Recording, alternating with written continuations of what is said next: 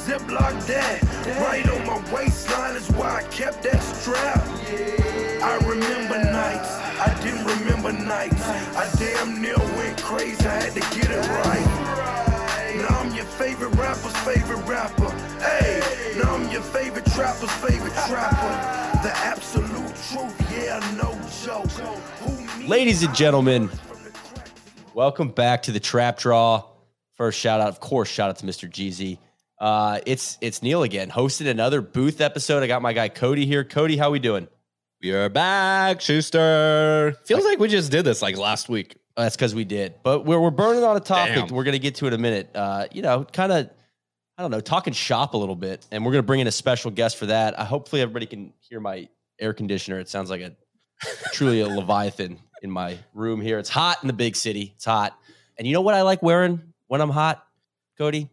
What? Activewear. Roback activewear? Roback activewear. It's getting to be summer. Getting to be summer. It's already summer. Roback is ready. Fresh off new releases for polos, hoodies, and Q-zips. Trust us when we say there isn't better gear for summer golf or really just summer activities. The fit, the feel, the quality, it's all dialed. First, their performance polos are next level with 4-way stretch and moisture wicking fabric. These polos are made to keep you comfortable in all conditions. Not only are they great for summer days on the course, but also some summer nights out on the town. I had a summer night out on the town last night before the strap premiere. Second, Roback's performance Q-zips are the only Q-zips we wear. The definition of versatile, these Q-zips are made to keep you warm for an early round of golf or while you're out and about. Trust us when we say we love these Q-zips. We do. Finally, Roback's performance hoodies are legitimately the most comfortable hoodies we own. They are hands down the softest, stretchiest hoodies in golf. Cody, I know you agree with that statement. 100%. Love it. You see us out on the course, odds are we're wearing a Roback hoodie. They're that good. They have new designs being released weekly. Use the code TRAP, that's T-R-A-P, at roback.com for a generous 20% off your first order through the end of this week. That's spelled RHOBACK.com. 20% off all polos, Q-zips, hoodies, and tees with code TRAP. Get ready for summer with Roback. Neeler, I barely escaped Pebble Beach. We're out at the doghouse presented by Roback. I loved it wearing my hoodies and Q-zips all week long. But it sounds like if people haven't watched episode 3 of Strapped yet, you got to go watch. It sounds like Benetti threw your ass in the booth, man. Dude, he's keeping me so off balance, which I'm normally keeping other people off balance. But that guy's operating on a different wavelength than I am. There were 8-9 jokes that I just had to. All right, I'm charging right through this one. I'm watching that strike. That's a strike. I'm not going to swing at that one, but I know it's a strike. His volley of fire of one-liners just did not let up at all. Yes, it's very true. But what a pro, man! That guy's great. And I would say that after going to spring training, I'm definitely watching a lot more. Not a lot more, but I'm watching more baseball. If I'm scrolling down the YouTube TV list, I see a baseball game on, I'll throw it on for a few innings. I'm not on Randy's level yet, watching 100 Reds games a year. That's just a lot of baseball. So much. It's crazy. But before we get any further, got to welcome our special guest into the booth, Mr. Kevin Van Valkenburg. How are you today? I'm feeling woke as ever, ready to talk about my favorite subject, the woke media.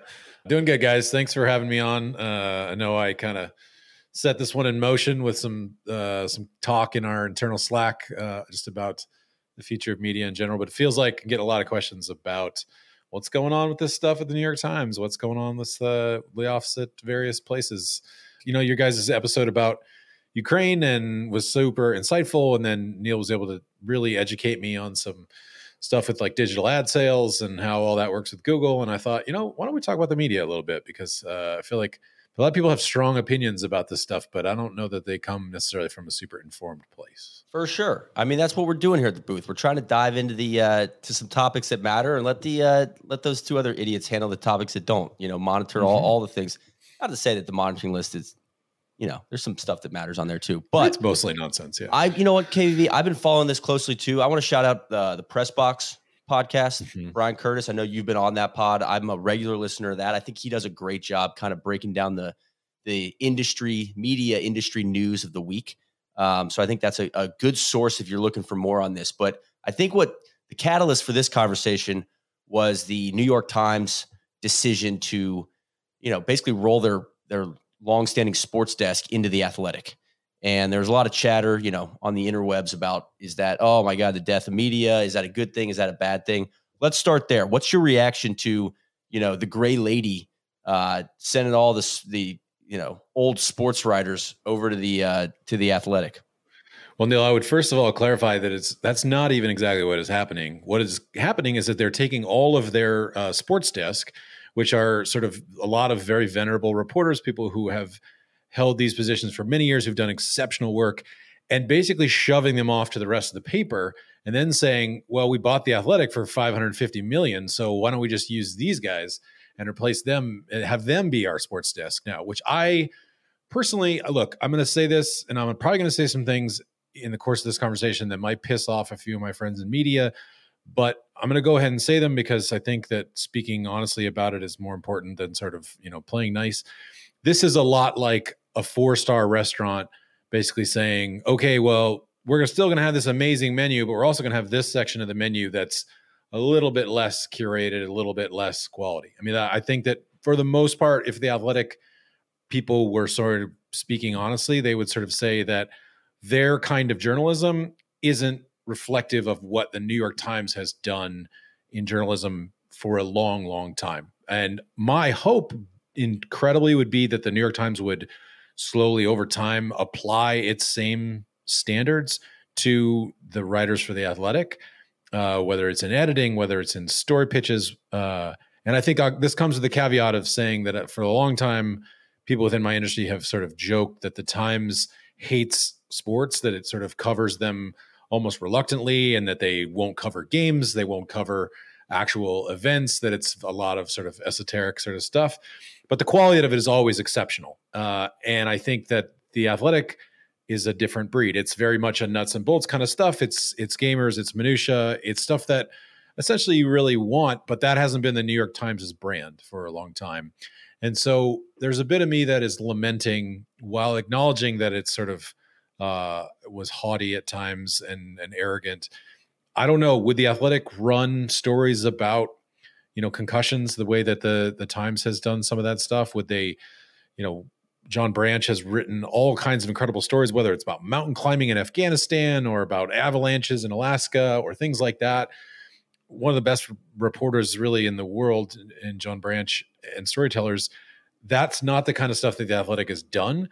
And so I guess we all should have seen this coming, that this was a moment where as soon as the New York Times essentially bought up the Athletic, not so much for its sports coverage, but probably for its subscriber list of the Times is really wanting to evolve as a business and become this sort of massive thing that gives you a crossword puzzle and gives you Wordle and gives you cooking recipes and gives you podcasts and gives you narrative fiction and gives you now, your nuts and bolts of sports reporting, that they were going to sort of pivot from this.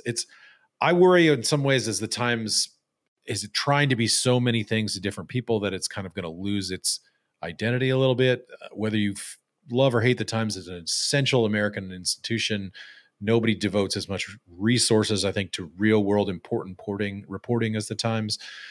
And so it a little bit makes me sad that this is the direction that we're trending in, because the Athletic guys, the founders, they did a lot of newspapers dirty. I mean, they did journalists fine because they kind of gave a lot of people who might not have had jobs for long term, like an extra boost in sort of the industry for a while, but they bled local newspapers pretty badly and said that was their mission for a long time. They were going to basically rob every beat writer that they could and bleed out and wait out newspapers.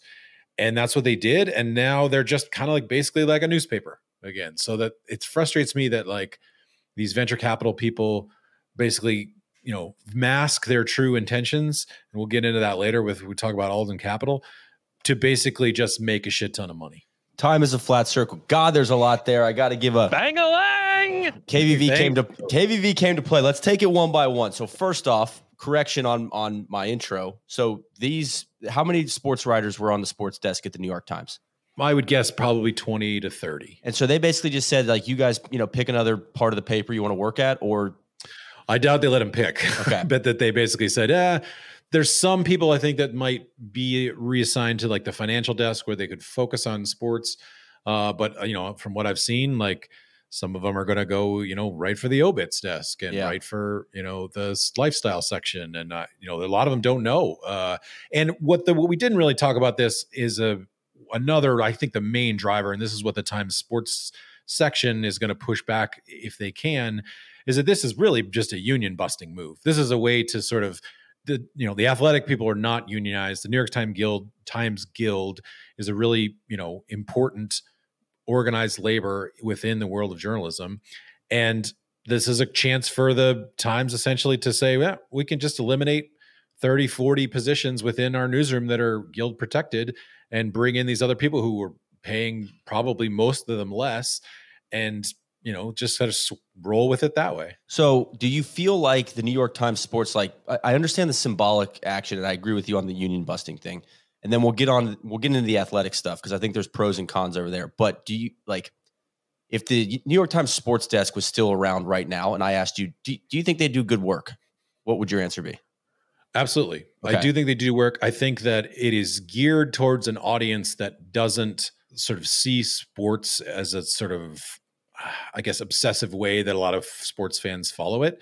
It's for, the kind of college educated, or the, it sounds really arrogant to sort of put it this way, but that's the way that they have kind of pitched it for many years. It's like the thinking man's sort of sporting approach. The special interest features around the vertical of sports. Sure. Yeah. But also, like, they do a lot of really important, like, work when it comes to issues that would, that organizations within, I guess, like, the NFL would love to stay buried, and the MLB would love for it to stay buried. And I think the most important reporting that can be done is stuff that powerful organizations, don't want out there. And that's what the Times is always been willing to do, is basically say, we will dedicate resources. We will be fearless in that sense of reporting into stuff. And they led the charge on a lot of the concussion stuff. I mean, 20 years ago, they were one of the first people that was sort of exposing that the NFL was lying to its own players about the dangers of head injury stuff. And I don't know that, a future like that exists. I hope so, because there are good journalists at The Athletic, but they don't have the same reputation built up over time for doing that kind of deep dive investigative stuff. Well, if we zoom out, I see some similarities with what's happened at the New York Times this week and the layoffs at ESPN last week or 2 weeks ago.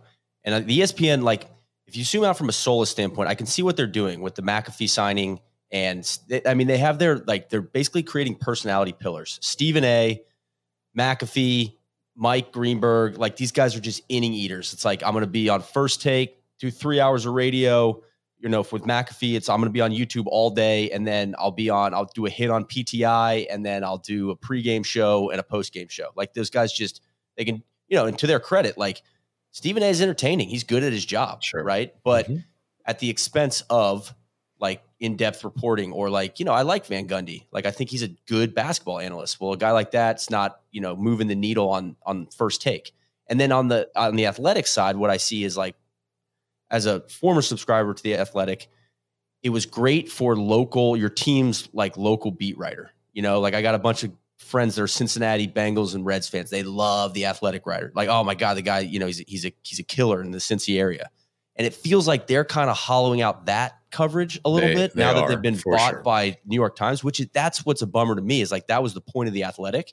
And they're going more the Shams route, the NBA insider who's also working with, he's, like, works with Stadium and the Athletic. I guess his visual rights are with Stadium, but we don't even need to get into the RSN stuff. That's Stadium. He's less a reporter than he is a pass through for agents to sort of, like, trade, information. Like, there's nothing that he respectfully is getting out there that an agent doesn't want to be out there. Like, it's all something that, is built off of a relationship that someone's like, hey, all right, now you can tweet this. Now you can write this. But here's where I struggle is, like, I hate that that's what ESPN is doing. Let's take the ESPN example specifically. I hate that that's what they're doing, but I understand why Pitaro is doing that, because that's kind of what, like, is moving the needle for sponsors. Like, I think sponsors are coming to ESPN and saying, like, I don't want to sponsor the NBA halftime show. I want to sponsor Stephen A. Smith. You know, like I want the personality. Like they're trying to build shows around the personality, like similar to how like it's kind of how NLU works, right? Like personality driven. So they're trying to like flip it like to what a lot of these like what McAfee did. They're like, cool, that's that people want to sponsor that guy. They don't want to sponsor the show that he's on, if that makes sense. Sure. So what I would say about ESPN is that part of that sort of conversation is complicated in that, yes, like Pat McAfee costs a ton of money, and so does Troy Aikman and Joe Buck. Like they had to sort of fix those parts of the division and pay a lot of money to that. What is also true is that Disney is basically saying, you know what, like you've always been super duper profitable for us, and now you're like a little bit less profitable, but you're still like billions of dollars per quarter you're bringing in for us. And what we need is for our stock price to continue to sort of, get a bump, and for Wall Street to essentially say like, we feel good about where Disney is headed. We can trim 4% of our workforce, and we can we feel like the brand has always been more important than the individual. So everybody needs to take a little bit of a haircut in their division, whether it's parks, whether it's, movies stuff, whether it's ESPN, whether it's cruises or whatever. And so ESPN is seeing part of that. But what I would say, Neil, is that I agree very much with the premise of like the personality driven stuff is important to the mission. What I would also say, and what I don't think a lot of people think about, is what the fuck do some of these personalities talk about if there's no reporting being done? It's well said. That's what ESPN has always gotten right, which is that like the Seth Wickershams, the Don Van Nattas, the Mina Kimes, the Wright Thompsons, the Liz Merrills, that, people did the reporting that essentially drove the conversation. And that was true also of like, some of their NFL Nation people that would, do actual reporting instead of just kind of the stenography stuff. Like Baxter Holmes and Ramona Shelburne done amazing stuff on the NBA. All of that is what essentially sets the agenda for what's being talked about on the air. And that's where I think if the danger is if you, to be honest, ESPN didn't trim a lot of its like investigative reporting stuff. What they did was kind of, lose some on-air talent and focus on the larger names of it, and lose some in the second wave, right? In the second wave, yes. But they did, they lost editors and they lost people, I still can't understand why June Lee was like one of their baseball writers was, young and did a lot of great innovative stuff left. So that's what's frustrating to me is like eventually, like I'm sure Pat McAfee feels like he could just talk about whatever, but I think people don't really grasp how much of these quotes that everybody kind of like, that will drive an entire day of conversation on ESPN. That's because some beat writer like went up to a player in a locker room and basically said like, hey, I need to talk about this, or confronted a coach about it. If we're just going to sort of regress to, I think a lot of sometimes fans like, I'll just watch the press conference on the post game. Like I don't need the media's report. Who do you think's asking those questions in the post game? Who do you think is interviewing the person in the locker room who's saying, I'm frustrated, I want to trade, or I don't feel like I'm not getting enough touches, or I feel like I might go golf for the, live. All of that is driven by people who are on the ground reporting. And I always try to sort of emphasize that when we're talking about stuff. I really resist like whenever like we take shots at the golf media, because for a lot of like we couldn't do our jobs if it wasn't for a lot of the beat writers day in day out who were basically out there having to ask, like, hey, are you interested in going to live? Like we don't have the budget to basically send someone to every single golf tournament, and so somebody's got to be there asking those questions. That's an important part of how journalism functions.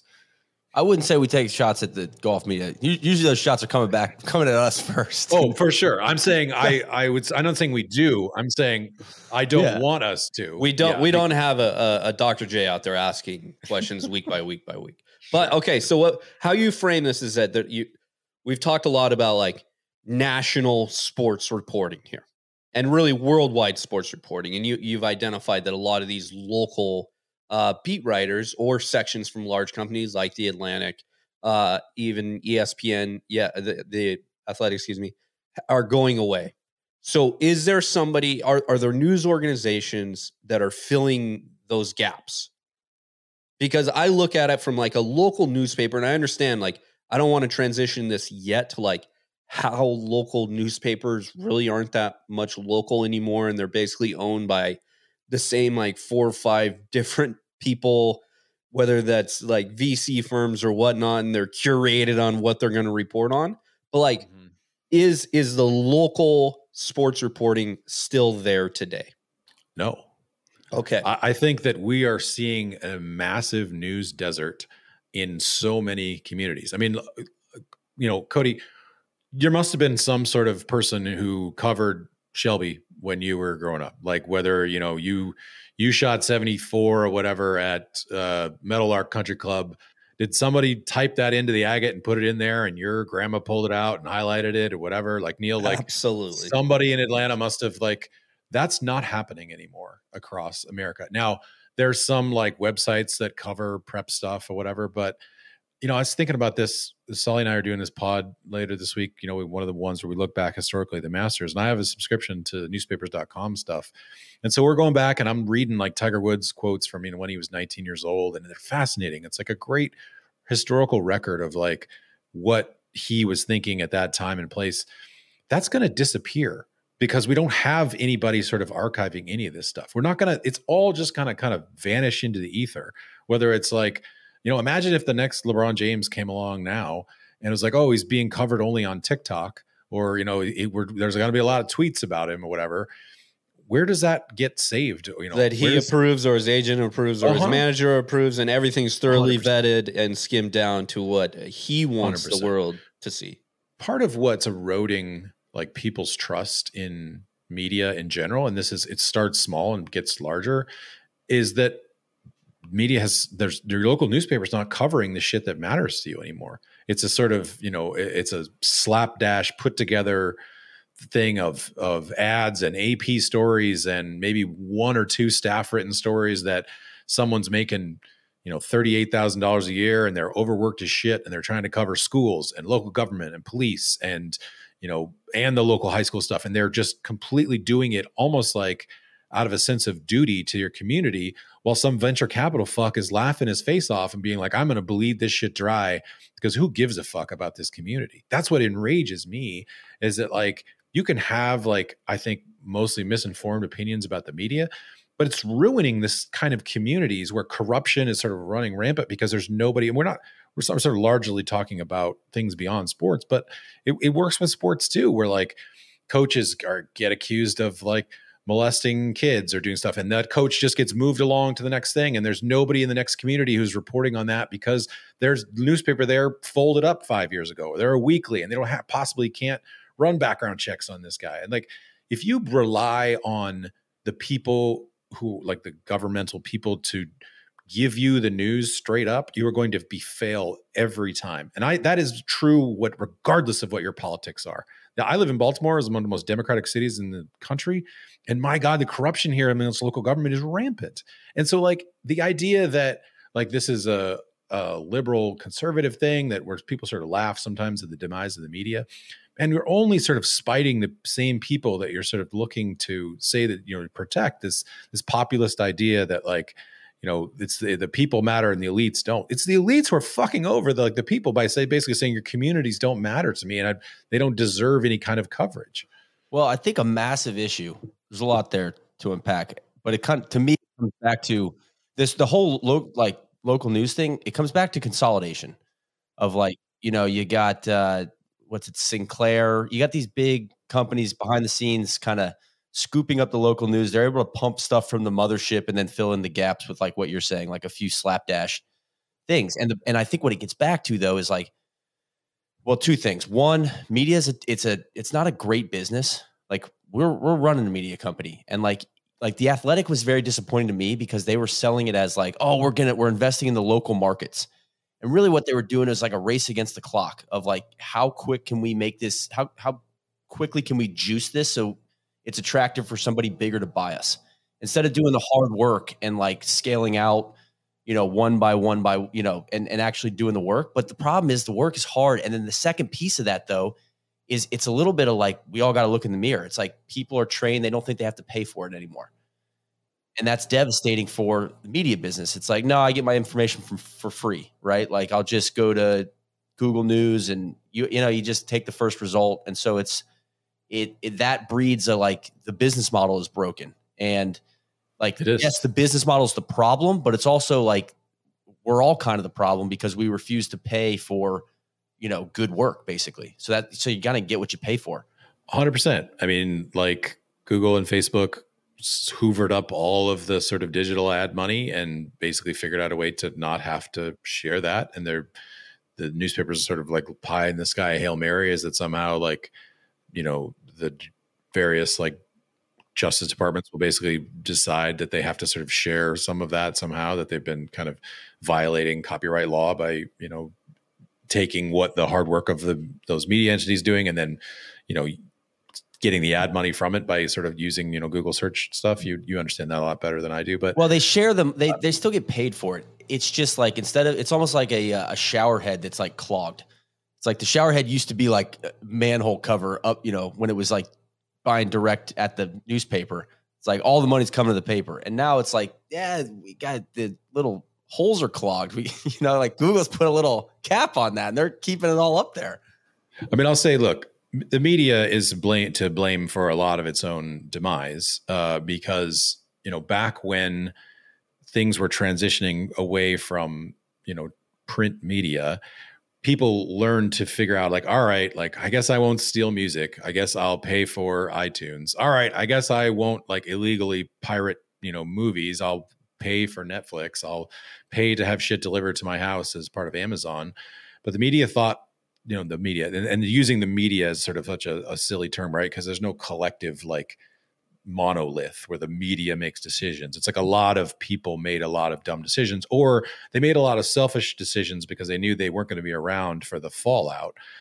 And so a lot of executives at places where I worked, the Sam Zell, this real estate guy who bought the Tribune Company, before it was sold to Sam Zell was basically like, you could tell that those executives who approved the sale were like, we don't care. Like, this guy's probably going to gut this, but we're going to get our bonuses and we're going to peace out.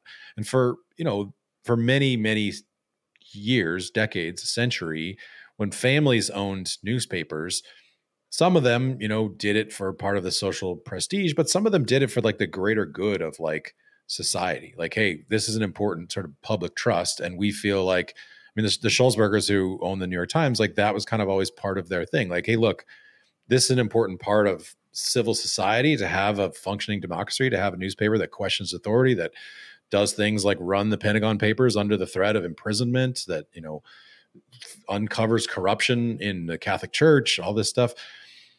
That has sort of pivoted to exactly what you're talking about. So people are less willing to pay for it because they're like, well, it's always been free to me.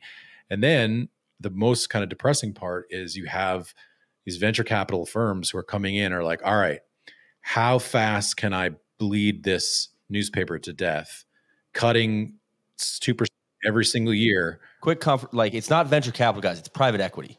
Private equity. And there's a difference there. And it's, I think, an important one. Those are, those are the one. guys who are going to come in and like, we're going to freaking take away coffee in the break room and make this thing as efficient as fuck. That's a great point. Thank you for clarifying that. I think that's just a brain fart on my part. But it's a private equity guys. Alden Capital is one of these main sort of, it's two dudes. They're basically like, I think the best analogy that I heard is like, they're coming in and they're basically like holding someone's head underwater and like drowning them to death and like kind of like almost like enjoying the kind of death march to it. I mean, they own like 200 newspapers across the country, and none of it is an attempt to sort of like make media better or innovate it. They don't even really like respond to any of the, the people in management's requests about like, what do you guys want? Other than just like to say, we want to cut the workforce 2-3%. They're trying to basically kill newspapers and bleed whatever they can out of them. And look, none of this shit is illegal, but it's like a miserable development in capitalism that basically you're robbing communities of information just to sort of like suck as much as you profit as you can. You're basically saying to these people, hey, we know you're not like dumb enough to cancel your subscription tomorrow, and you're probably going to just keep paying out of like, my in-laws still pay for the Baltimore Sun, even though it's totally garbage in a lot of what it does. It's 5 sheets of paper when it used to be 200 every day.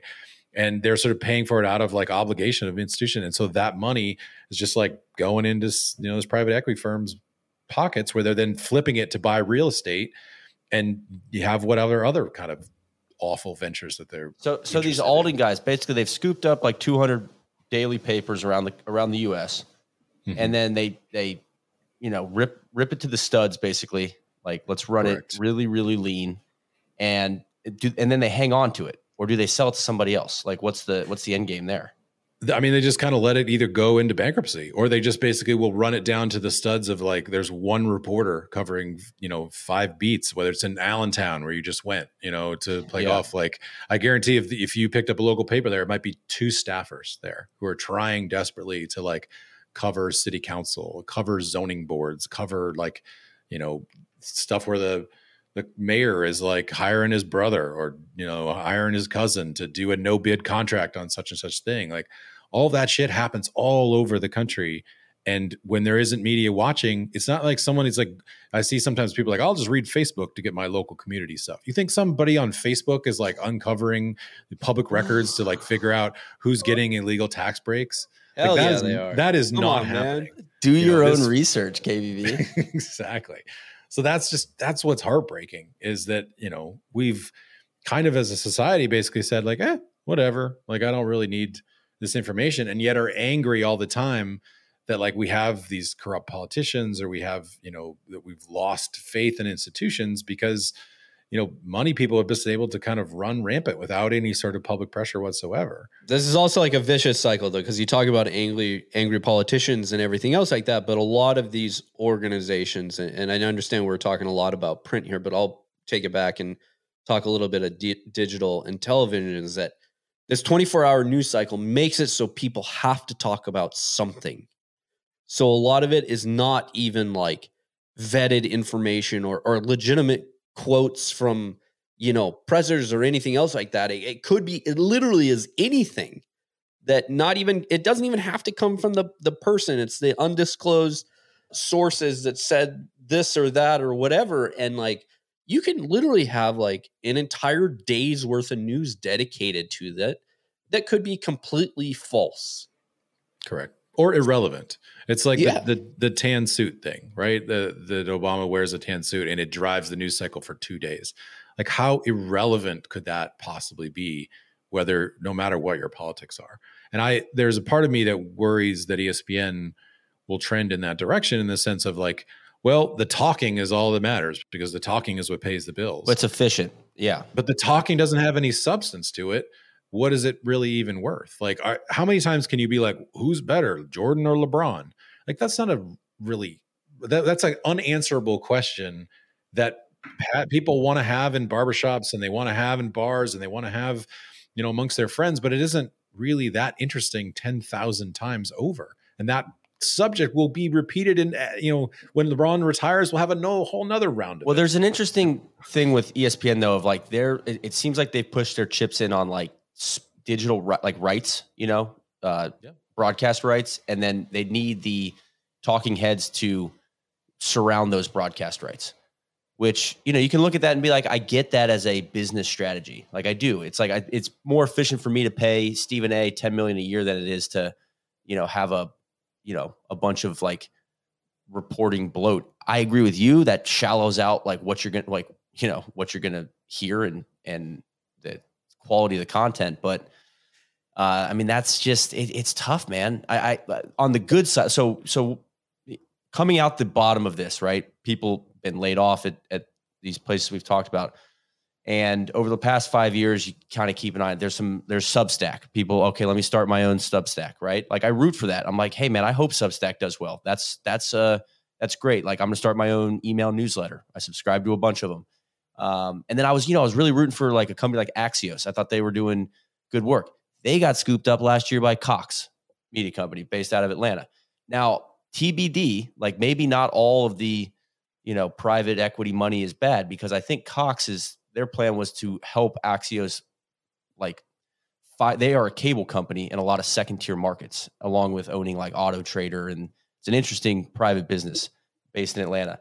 I think what they want to do with Axios is help them set up more local, almost satellites, and do local news in those second tier markets, which then feeds their cable company. It's almost like the AT&T play of like, oh, we own the pipes, but we need the content to go with it to like almost sell on top of it. So maybe that's a more sustainable way to look at it. I don't know. I'm just trying to look at like, where does it go from here? It's right. You got all these people that are, getting laid off. I think part of it is like an expectation of like, and this sucks to say out loud. It's like, you're not like, media is not a business. And I can kind of speak to this personally. If you want to, it's not, you're not going to get rich. Like if you want to do it right, it's not like going to be a massive wealth generator unless you just want to consolidate a bunch of stuff and do bad work, which I don't really have an interest in doing. But if you want to do it slow and steady and let it compound, it can be a very stable and solid and fulfilling. But I think in our kind of culture, it's like, grow. If you're not growing, you're dying.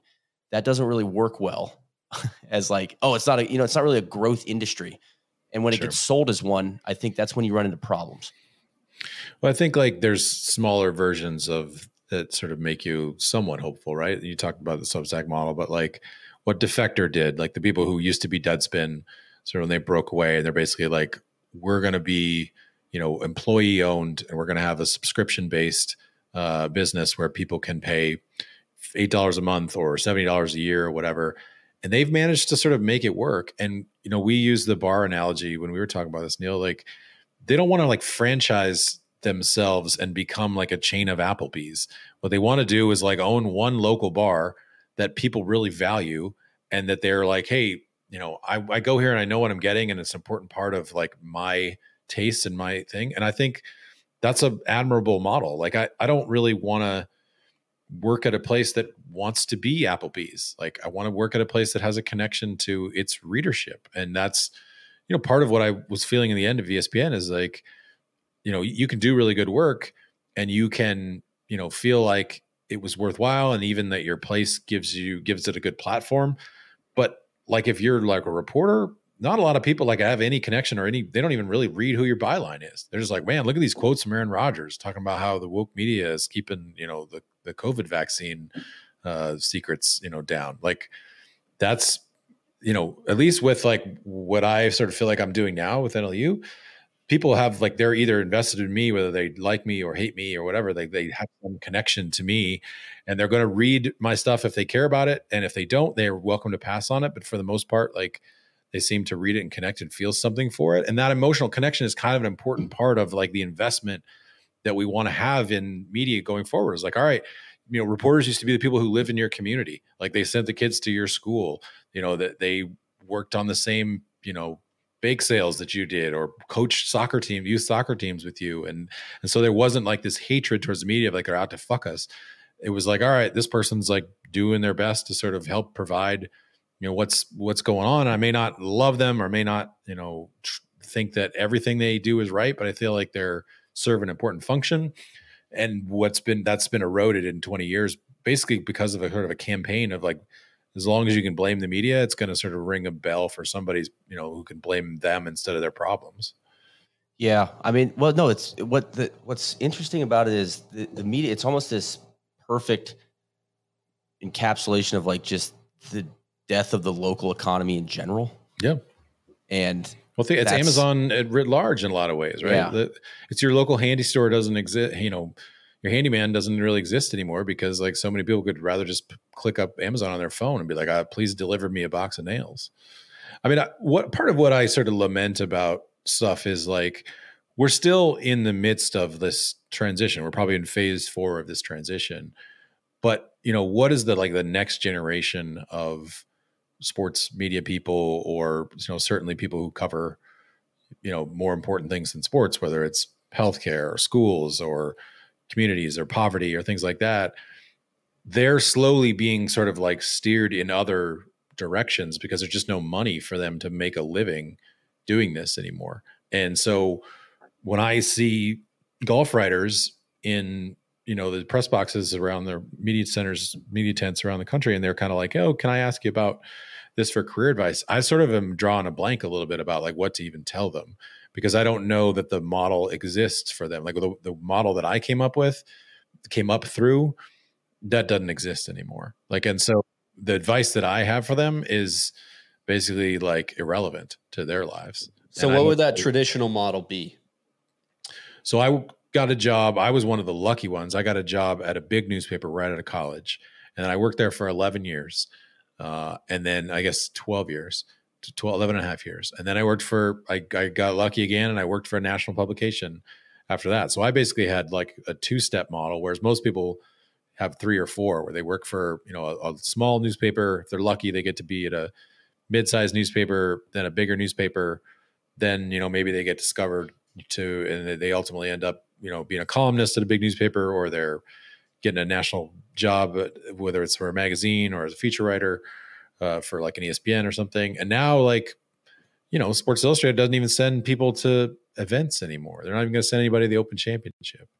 They'll send Bob Eric, but they're not even going to send like a columnist or a feature writer or someone for their magazine to write their sort of thing. Like they're slowly like ticking away, like all of the things that, like, when Sally and I do this research for all this pod stuff, so much of what we read is like SI gamers from that era. And those just don't really happen anymore. And that's part of the reason why, like, we've tried to do some of this stuff from majors, where I write like these bigger pieces that drop Monday morning and sort of have, hopefully a little bit of like scene and perspective. It's like someone needs to kind of be like marking the historical record of like what happened here and giving you something that you can't see on TV. And I don't know that model is, maybe it's dated, but there's still like an appetite for it out there. That's still those things that end up being some of the most read things that we write from those events. And I wish that people would grasp it. Just because that shit is hard, like, doesn't mean that there's an appetite for it. People want. Yeah. And it's not necessarily like sexy either, especially in this day and age when everything is like digital. If you want to be a writer, like, you have to be a podcaster, you have to be a video guy, you have to, have this clout and everything that kind of comes with it. I don't know very many people who are just like, I write for whatever, and that's it. Well, the thing is, there's a couple differences there, though. Back like in the 95, let's take that example for that topic pod you're doing. That's a very different media landscape, where if you miss the tournament, it wasn't like you could watch the highlights on YouTube. Maybe you catch it on SportsCenter once, but then next day, like, you're never seeing that footage again. Whereas now, you can kind of like the historical. Somebody could argue that the historical record is being saved by, like, you can go to YouTube and watch the highlights from 15 different accounts probably, or you could go on Twitter. Unless it's the PGA Championship, you can. Now, does that put it in context? No, it doesn't. And is that good for? I guess it allows people to go and put it in their own context 10, 15, 20 years from now. You could argue that's not exactly what somebody's looking for. I guess where I come out on this, and what I've been thinking about a lot, is the music business went through something similar, or is going through something similar. And the, records and then CDs, like, being a music label was big business. Things were great. And then all of a sudden, the big homie Sean, or the little homie Sean Parker, comes along. Napster just nukes it all, right? CD sales fall off a cliff. They don't know what they're going to do. But the last like 5-6 years, though it's kind of been bad for the musical artist, the music industry is back, right? Like streaming rights and, streaming and iTunes. I guess iTunes kicked it off, and then streaming has made it a viable, like, the industry, a viable, growing business opportunity again. Now, not for the artists. Not for the artist. Well, it depends on what kind of artist. It's kind of complicated. It depends if you own your rights or not and all that stuff. Like that, we get into that, the specifics of it. But I mean, as an industry, it is growing again. And I'm guessing what I'm saying is, like, is there a way, is that going to happen again for, like, for print journalism, or for, for other parts of media? Right. That's kind of what I was getting at with the Substack thing. You're like, maybe there's something here, but then it's like, man, that's that's a grind, and it's hard to break out, but I guess that's part of it, right? Like, you got to do the work if you want to be successful. It's just not going to be like, go jump on at this big organization and, like, you got the ticket now. So that's interesting that you bring up the music industry, because that's kind of what I tell kids who are like in college right now, when they're like, should I still go into journalism? And I'm like, you know what? You need to look at this like I'm a struggling, like, musician, and I'm going to do whatever it takes to get discovered. I'm going to freaking play in the shittiest little clubs. I'm going to write my ass off. I'm going to write stuff that never sees the light of day. I'm going to grind. I'm going to live, on people's couches. And if that's what you want, then go for it.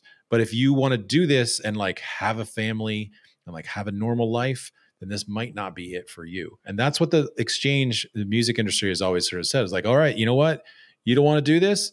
I got 50 other women who are walking down Music Row in Nashville who can sing the shit out of this note and would love to take your place and give this shot and try to be the next Taylor Swift. So I think that that's what's complicated about the way this all is like, it used to be a way to make a decent living and not be famous, but sort of be an important part of, function. And now it's more like the music industry where it's like, all right, we're going to pluck a few successes out of here and it's going to work out really well for them. But it's really like about how bad do you want it? And also do you get a few lucky breaks along the way? And that's a hard thing to tell kids, especially when they're coming out of journalism school and they're looking at, $70,000, $80,000 in debt because some school is telling them like, oh, go to Northwestern, like you got to pay $50,000 a semester or whatever. And so it'll get you a great journalism degree. And what that means coming out of school is, who knows? Yeah. Well, to make sure we stay in business, we got to thank one more of our partners. Cody, who is that? That is Whoop, Neil. God, I'd love to see KVV's Whoop score after I got to get a Whoop. Booth. I didn't come with my NLU entry package. So, let Cody tell him how you can get a Whoop. Yeah. That's right. This episode is brought to you by Whoop, the official fitness wearable of the PGA Tour. If you don't know by now, Whoop is a sleek, screenless wearable that tracks your sleep, strain, recovery, stress, and more to provide personalized insights that help you reach your goals, Kevin. So whether you're obsessed with squeezing out a little more effort in the gym, shoot your lowest score this summer, or get those extra hours of sleep each week, Whoop helps you build better habits and make healthier choices. I agree. I rock my Whoop all the time. Should have seen my Whoop scores last week marching around Pebble. KVV, we should have slapped one of those on Keegs and see what her numbers would have been like.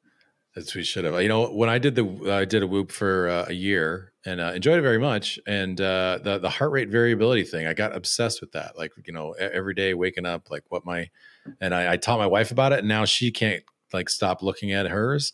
And it's a little bit like she's obsessed about it. She like wants to make all right, I got to get to sleep so I can get my good HRV recovery score thing. I know. I can't wait to track Solly's his recovery numbies once his baby comes for him. But with features like Strength Trainer, Stress Monitor, you can finally track the intensity of your weightlifting or manage your stress levels with real-time stress score and science-backed breathe work. Try Whoop for 1 month free and get ready to unlock the best version of yourself. Head to whoop.com. That's WHOOP.com to get started and use code NLU to save 10% off your order. Thanks to Whoop. All right, KVV, where do you want to go next?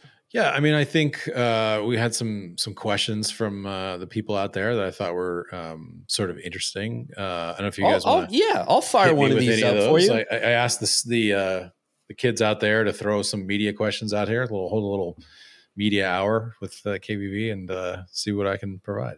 Kevin, you talked about it a little bit. Your extensive time spent with the worldwide leader.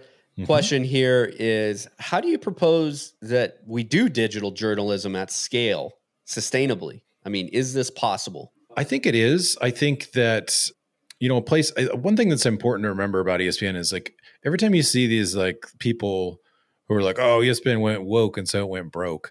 Like those people could not be more clueless about the finances of ESPN. Like ESPN brings in billions of dollars in revenue and a lot of profit. It's something like, I think I'm going to get this wrong, but it's something like $4 billion a quarter in, revenue.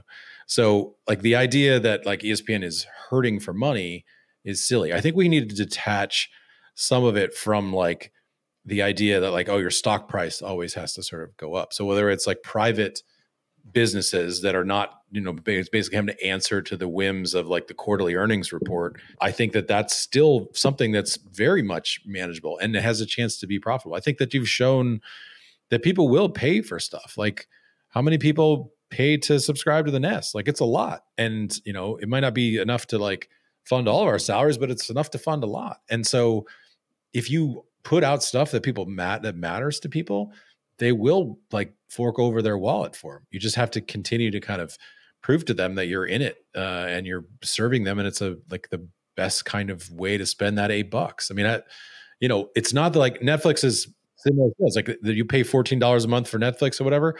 There's a lot of people that do that, or a lot of people that pay for Amazon Prime. And it's not that those places are like losing money. It's that they're not growing as fast as they once did.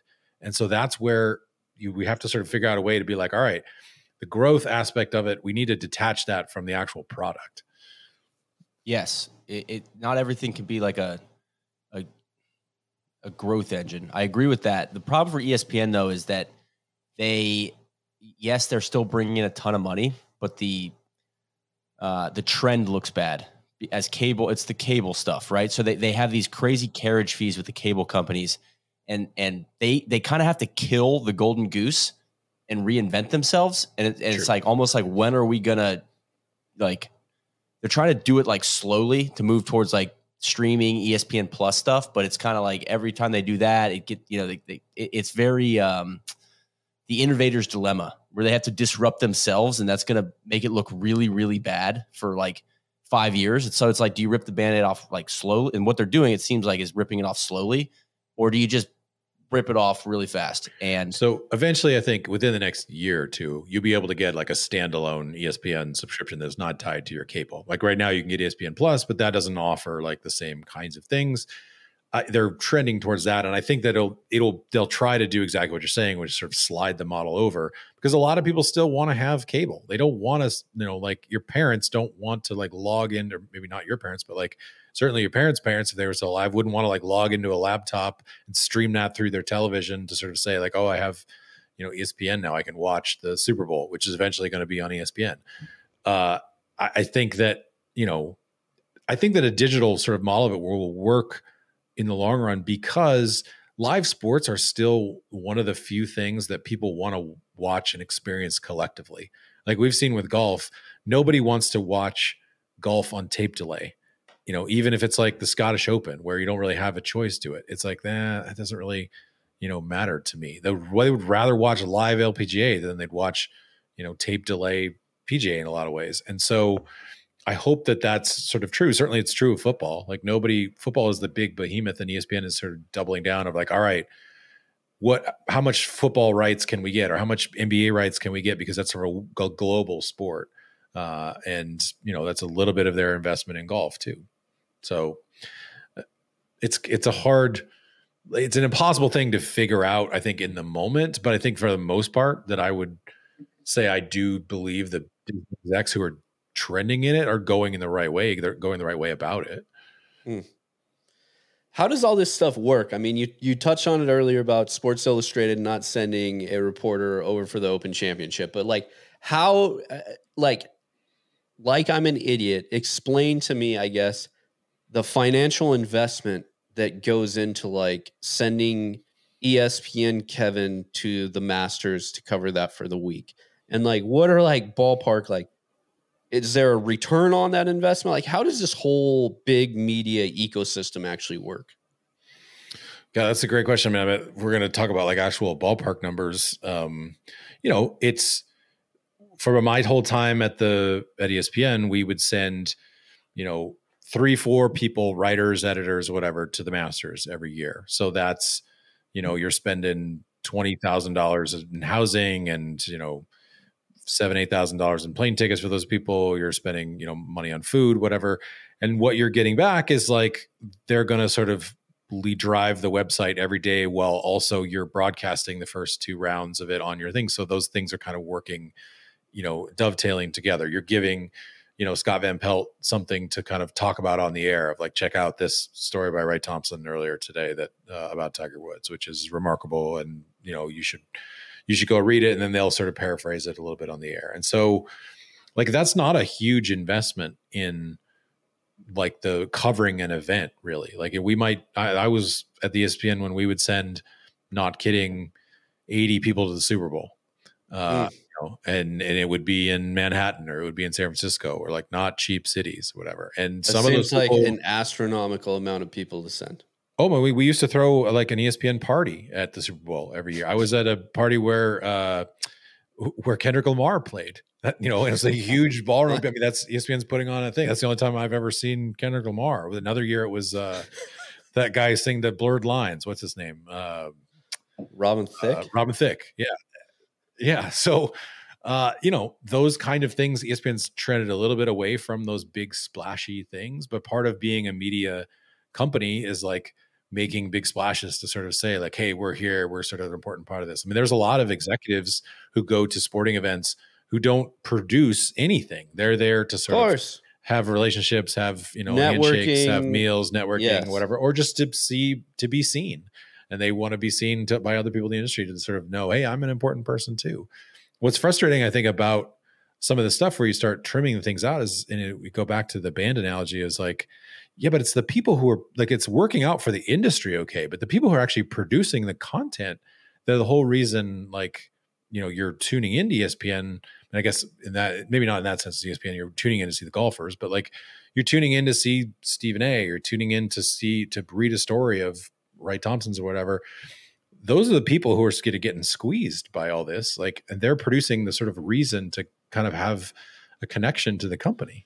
Well, what's tough is it all gets bucketed into two words: media and content, and it's not the same, right? I think what we're talking about is like journalism getting squeezed, like doing like real reporting, uncovering stuff, or doing real analysis. Like my first job out of college, I worked for this company, GigaOM, and it was like market industry research on like technology. And like when I started, like they did good work. It was like basically like a blog, like TechCrunch, and then we had this like market research on the back end. But what I found when that company failed on a Monday was that like 3 years later. No, that's just when they told you, Doug. No, they told the whole company on a Monday afternoon. What I found out is like they pitched it, they raised venture capital money and pitched it like it was a high growth business. And, doing research, doing survey work, doing industry reports and stuff is not like, it's not scalable. Like somebody has to do the work. Someone has to do the survey.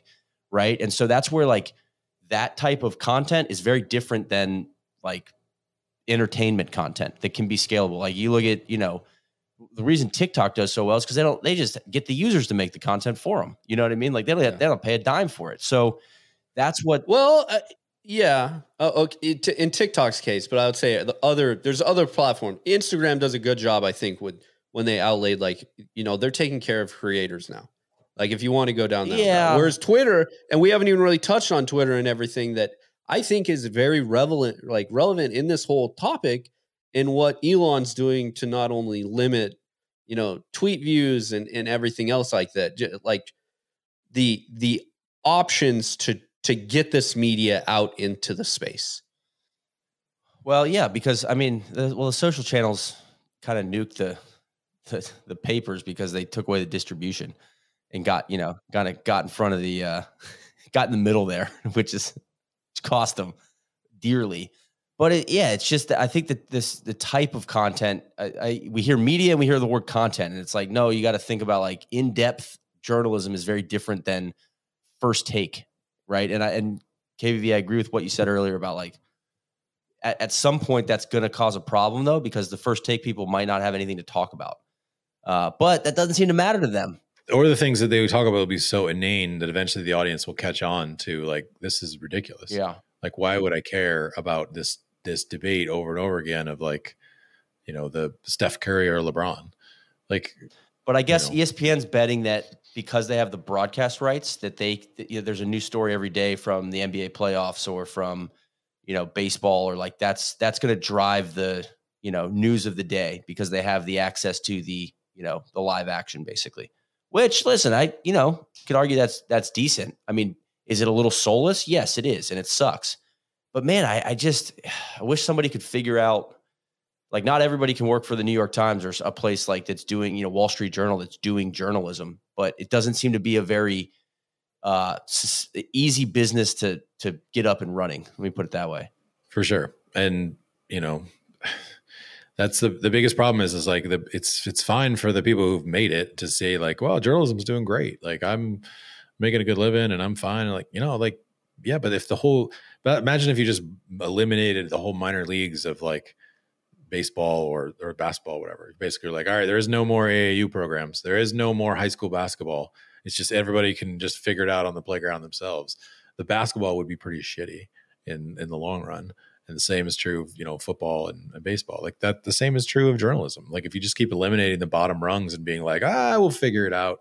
Like, I don't know. I mean, what it turns into is like this, the old boys club of, oh, well, I know this person, my cousin's, second kid's going to journalism school, and we'll pull him up, give him an internship. We don't got to pay him either, not paying him anything, or we're going to give the kid the chance, and it doesn't matter. They're going to bounce around this company and they're still going to stay there. Yep. And, that's when I worked at the Baltimore Sun in 2000, a lot of the editors a couple of them had never even been to college. There were people who had been in the mailroom or the working, throwing newspapers off of trucks and worked their way up to be on the answering phones on the desk and like learned the city from the ground up. And they were the smartest damn people in the whole newsroom about, figuring out, all right, who to call, who's the sort of characters in this neighborhood who are important. I mean, a lot of the stuff in The Wire is like kind of a wink at that. It's like you keep eliminating, the actual knowledge of media places, and then you're just sort of left with like kids who are like out of college and their life experiences are drastically different, and that affects your community. Naylor, you got any big media questions left? Because I want to shift this conversation a little bit and talk about this world that we live in golf media. No, please take it that direction. Yeah, what is the current status of like golf media? That's a good question. I think that because it seems, and I'll walk this dog a little bit for you. It feels like there's not a lot of like investigative reporting going on. It feels like that the reporting that does happen is literally, again, these pass through statements, or maybe a comment that somebody received via agent, and everything feels very, very placed for a reason. And I'm not even like really talking about like PGA Tour Live nowadays. Mm-hmm. I'm just talking about like in general. I would say like why is golf media, and I know I'm not the only one saying this, why is it relatively like soft? I think a lot of it is probably because it's access dependent in a lot of ways. I think that a lot of it is, that there's a lot of sponsorship money that is directly sort of tied into the financial viability of various places. I mean, I think, one thing that I've always tried to kind of tell people when they ask me about our thing is like, we're upfront about who we are and who we're sponsored by. And there's no attempt to hide it or attempt to sort of, you can judge us, based on whatever you want. I do think that it would be great if there was more hard questions that were being asked of, whether it's, I always try to kind of ask one or two hard questions when we get once a year, when we get Jay Monahan or something, or Mike Wan, something that's going to basically make them feel like they're a little bit accountable. But, I could probably do a better job too of doing that stuff. I mean, and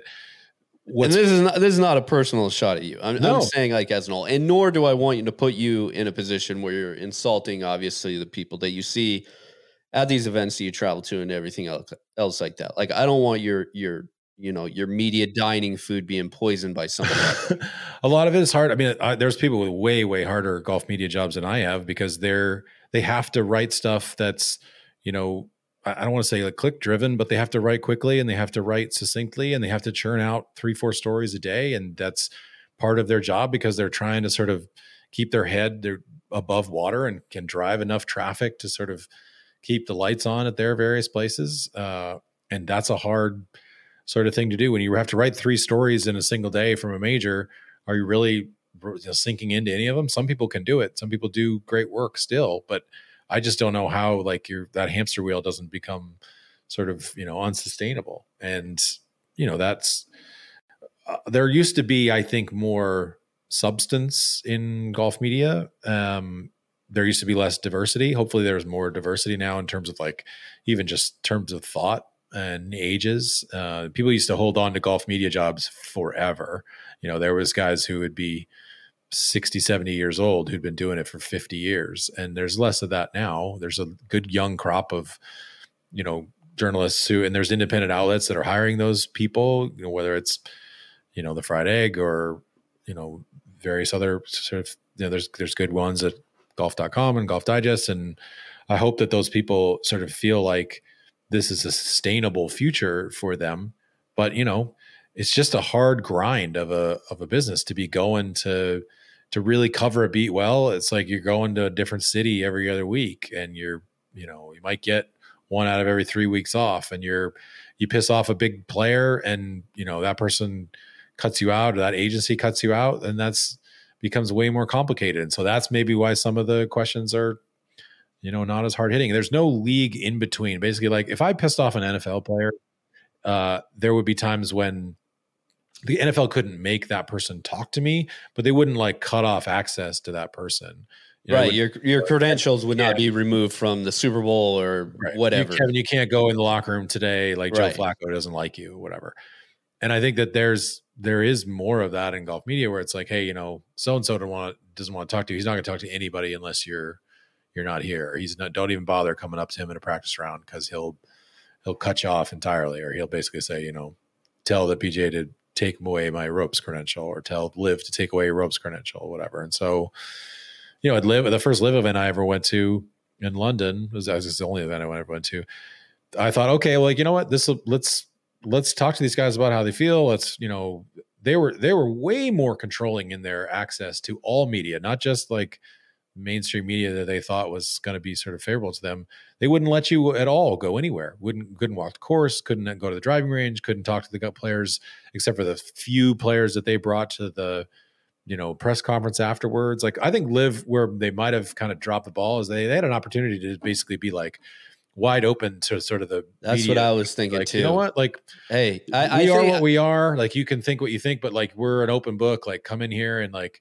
And they immediately were like so controlling and so sort of autocratic in that way of like, do not, if you write anything negative, like we're going to sort of, send our little, bots after you and all that stuff. Like, for sure. I completely agree with that take. I think the easiest thing and most beneficial thing that they could have done is, the players are the ones who had to make the hard decision there. And they obviously came to grasp with it and made that decision that's based off of whatever they think the benefit of it was for them. They're already past the hardest part of the whole this. Let them describe it. I mean, I think I go back to, Harold's comments. I go back to DJ's comments, and I like, why didn't we hear all of them? Why haven't all of them, put their stories out there and continue to talk about the differences of events and everything. And so it's not watered down by just, live music and vibes and, a shotgun start. There's so many benefits that they potentially could be talking about over there that they kind of, they've shot themselves in the foot quite a bit. But on the flip side of that, the PGA Tour and what you were talking about earlier about like removing, inside the ropes or potentially like all the way up to your credentials, like that's very real. And I think, we talk about all the time on the main pod, and we're not talking about golf here. Okay. This is about business. This is a business side of it. But the fact that it is a player run, and I say player run, but ultimately like these agents have immense power. Like you can literally be blacklisted from being anywhere near someone. Yes, you can. And there's a few that we don't get along with. I do want to say something though, because I've seen a lot of people, I don't want to say trolls, but people, there's a massive conspiracy theory. Like, so we have an agent and he works for Excel. That's Tiger's agent. Mr. Steiny, right? Runs that shop with his close friend, Casey Close. And I can't remember who the NBA guy is, but like people act like they tell us what to say.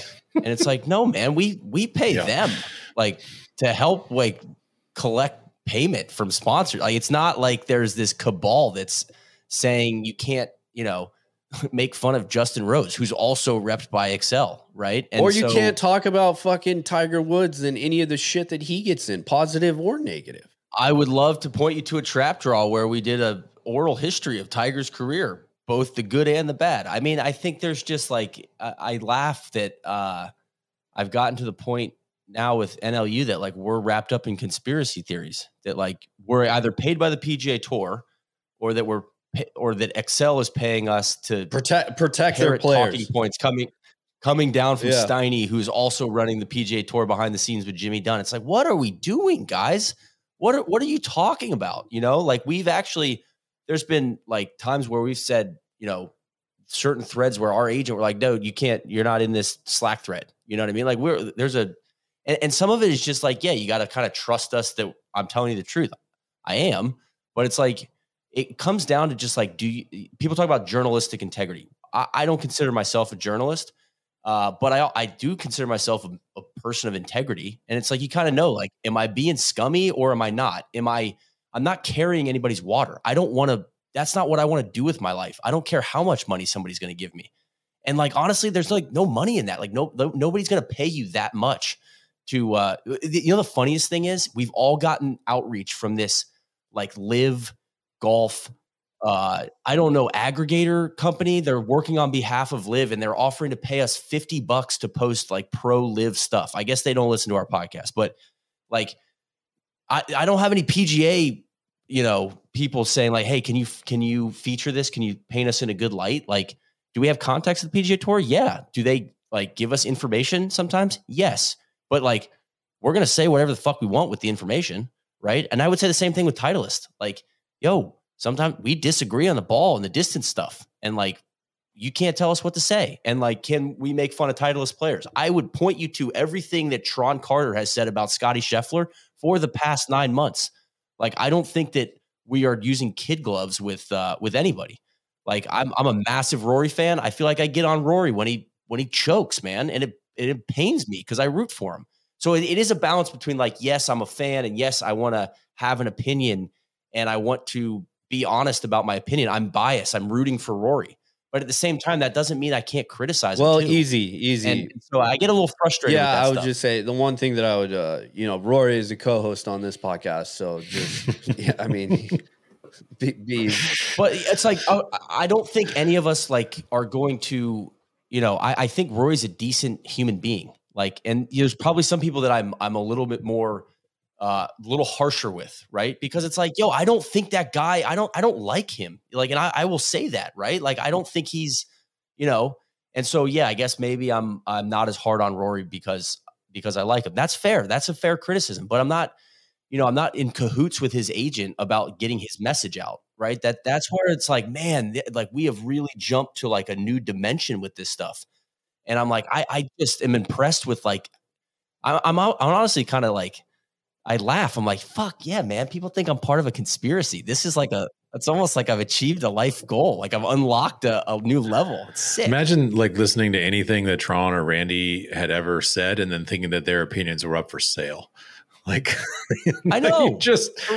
Look, I get. I just actually like, we don't like, I'm critical of Liv because I mean it. You know what I'm saying? It doesn't really like, and if they win, whatever that means, like if at the end of this year, they merge or not merge, but they all come together and unify the game of golf. And it turns out the PIF is in charge. I'll still cover golf. It's not like there was a pot of gold that I'm going to lose out on if that happens. I'm just watching the boxing match, man. And I'm kind of just, I'm rooting for one of the boxers because of like, I've been following it for a long time. And I just think they're kind of the lesser of two evils at this point. Well, the other thing too, is that like all this information and I see people talking about it all the time, like how far off we are. Like we have legitimate sources, we have legitimate, methods, and we have legitimate means of collecting this information and analyzing it and trying to get to the bottom of it and having the most like coherent thoughts possible. And we're wrong sometimes, like, and that's okay. Sure. And also things change over the course of time. 100%. Listen, I did not see the strategic alliance coming. I'm sorry. I didn't know that was going to happen. I don't think anybody for sure. Did. But there is a reason that like, we're not paid by the PGA Tour. We're not paid by the PGA Tour to fucking go cover events. We're not paid by the LPGA Tour. And people can say whatever, people are beating us up for the women's coverage, which we're going to stand by and continue to do. We're not paid by the USGA, even though there is plenty of USGA money that you can go out there and get to do. They've asked 100%, and that's and we 100%. 100%. For to do ads for the freaking gin ad. or I think I'm Victory and the Club, Victory Club. whatever. And like what those people are doing, Cody, is they're telling on themselves. They're basically saying like, I think this is beneath me. We don't think that like the LPGA is beneath us. We think it's fucking great. And It's that's incredible. why we want to cover it. Like I don't do it because I have a daughter. I do it because I actually like golf in all of its forms. And that's why like I think it's important to cover that stuff. And I guess to bring this back to like the topic at hand, what is tough for me is that with the hollowing out of like big J journalism, like I don't like I said earlier, I don't consider myself a journalist, but now people are coming to us for like that kind of stuff, and I almost feel like unqualified to give it to them. You know what I mean? Like it's like I'm trying. Like I think that you can not be a journalist and provide people good information. You can inform people and entertain them, which is our mission. But like, I wish that I don't want that burden to fall on us for people to be like, you guys, now no one's left. So you guys have to do the, like the investigative work. Like it's a tough one. You know what I'm saying? Like, I'd rather like support somebody else doing that work that's a professional at it, that we can then analyze what they did. And, it informs our opinion, because we are opinion based. Like that's kind of the, core of what NLE, that's how we came up in this, media landscape. But it seems like with all I'd this, say we do. I mean, Kevin, it's part of the reason he's a legitimate journalist here. He has, and that's part of the reason we've brought you on, KVV. But it's just tough. Like when there's not when that gets hollowed out and it all comes down to us, then because inherently, yes, because we have relationships and we're friends with some of the players and we like them, and I guess you could argue because we're repped by the same agency as some of the players. Like, is that a conflict of interest? In theory, yes, it could be. But I like have thought deeply about that. And I'm like, you know what? I don't think it's been an issue. I really don't. Like, I have never, not one time has our agent or any need to say this. Just never happened, period. Like, and so it's just like when these crazy claims come out, I'm like, God, man, like, connect the dots, man. It's like, fuck, dude. You know really? what? Randy sent me something that I thought was really smart at the U.S. Open, the Women's U.S. Open we were just at. And he was like, just step back sometimes and realize how little power any of those people exist without Twitter. Like that, it's all like a Twitter conversation. That their whole like ecosystem is like, if you start to realize that like only 7% of the people in the United States like log into Twitter, and how many people of those 7% like even follow golf, like what a tiny percentage all of that like trolling really is. And I was thinking about it the last few days of like responding to some of this nonsense while in the moment, like it's like the dunks might feel good in the moment. It's like the NBA All-Star game, but they're sort of hollow and like pointless, right? In the long run, they don't mean anything. And so, Neil, you're just telling me recently, like, just do your best to avoid that, because there's so much irrelevance in it. It's just people trying to get a rise out of you who are not, they're the ones who are actually like being shills for something. Anybody who's accusing us of being paid by the PGA Tour is almost always literally getting paid or giving massive amounts of access by the other side. So it's like, you know what? If you're a consumer, consume it all. Decide who you trust and then stick with those people, or consume all of it and then weigh who you want. I always, when people are like, I'm not going to listen to you guys anymore because I don't trust you on the live stuff. Okay, man, goodbye. Like, I don't give a shit. Doesn't make any difference in my life. Yeah. I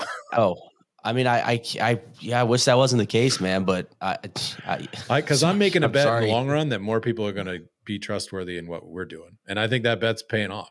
But I think it's. I mean, what I value is like we are independent, like financially. Like it is like we don't have any. People act like Excel has invested in it. No. Yeah, it's nuts.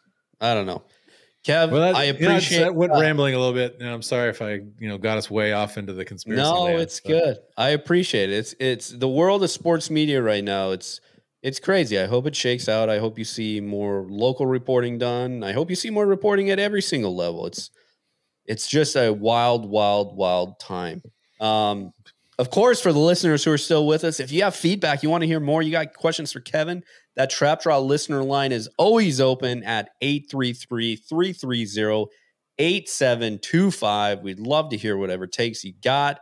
Once again, 833-330-8725. That number is also the number that you could dial to get whatever the Strap Boys were selling in their Amansky tribute video at the start of Strapped episode 3 that you can check out now on our YouTube channel. I appreciate it, Kevin. Thank you for joining us. We'll see you next time. Thanks, bud. Cheers. Nice is the spot for that track draw.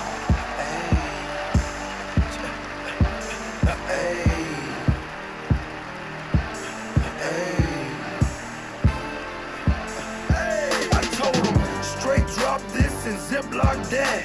Right on my waistline is why I kept that strap. I remember nights, I didn't remember nights. I damn near went crazy, I had to get it right. Now I'm your favorite rapper's favorite rapper. Hey, now I'm your favorite trapper's favorite trapper. The absolute truth, yeah, no joke. Who me?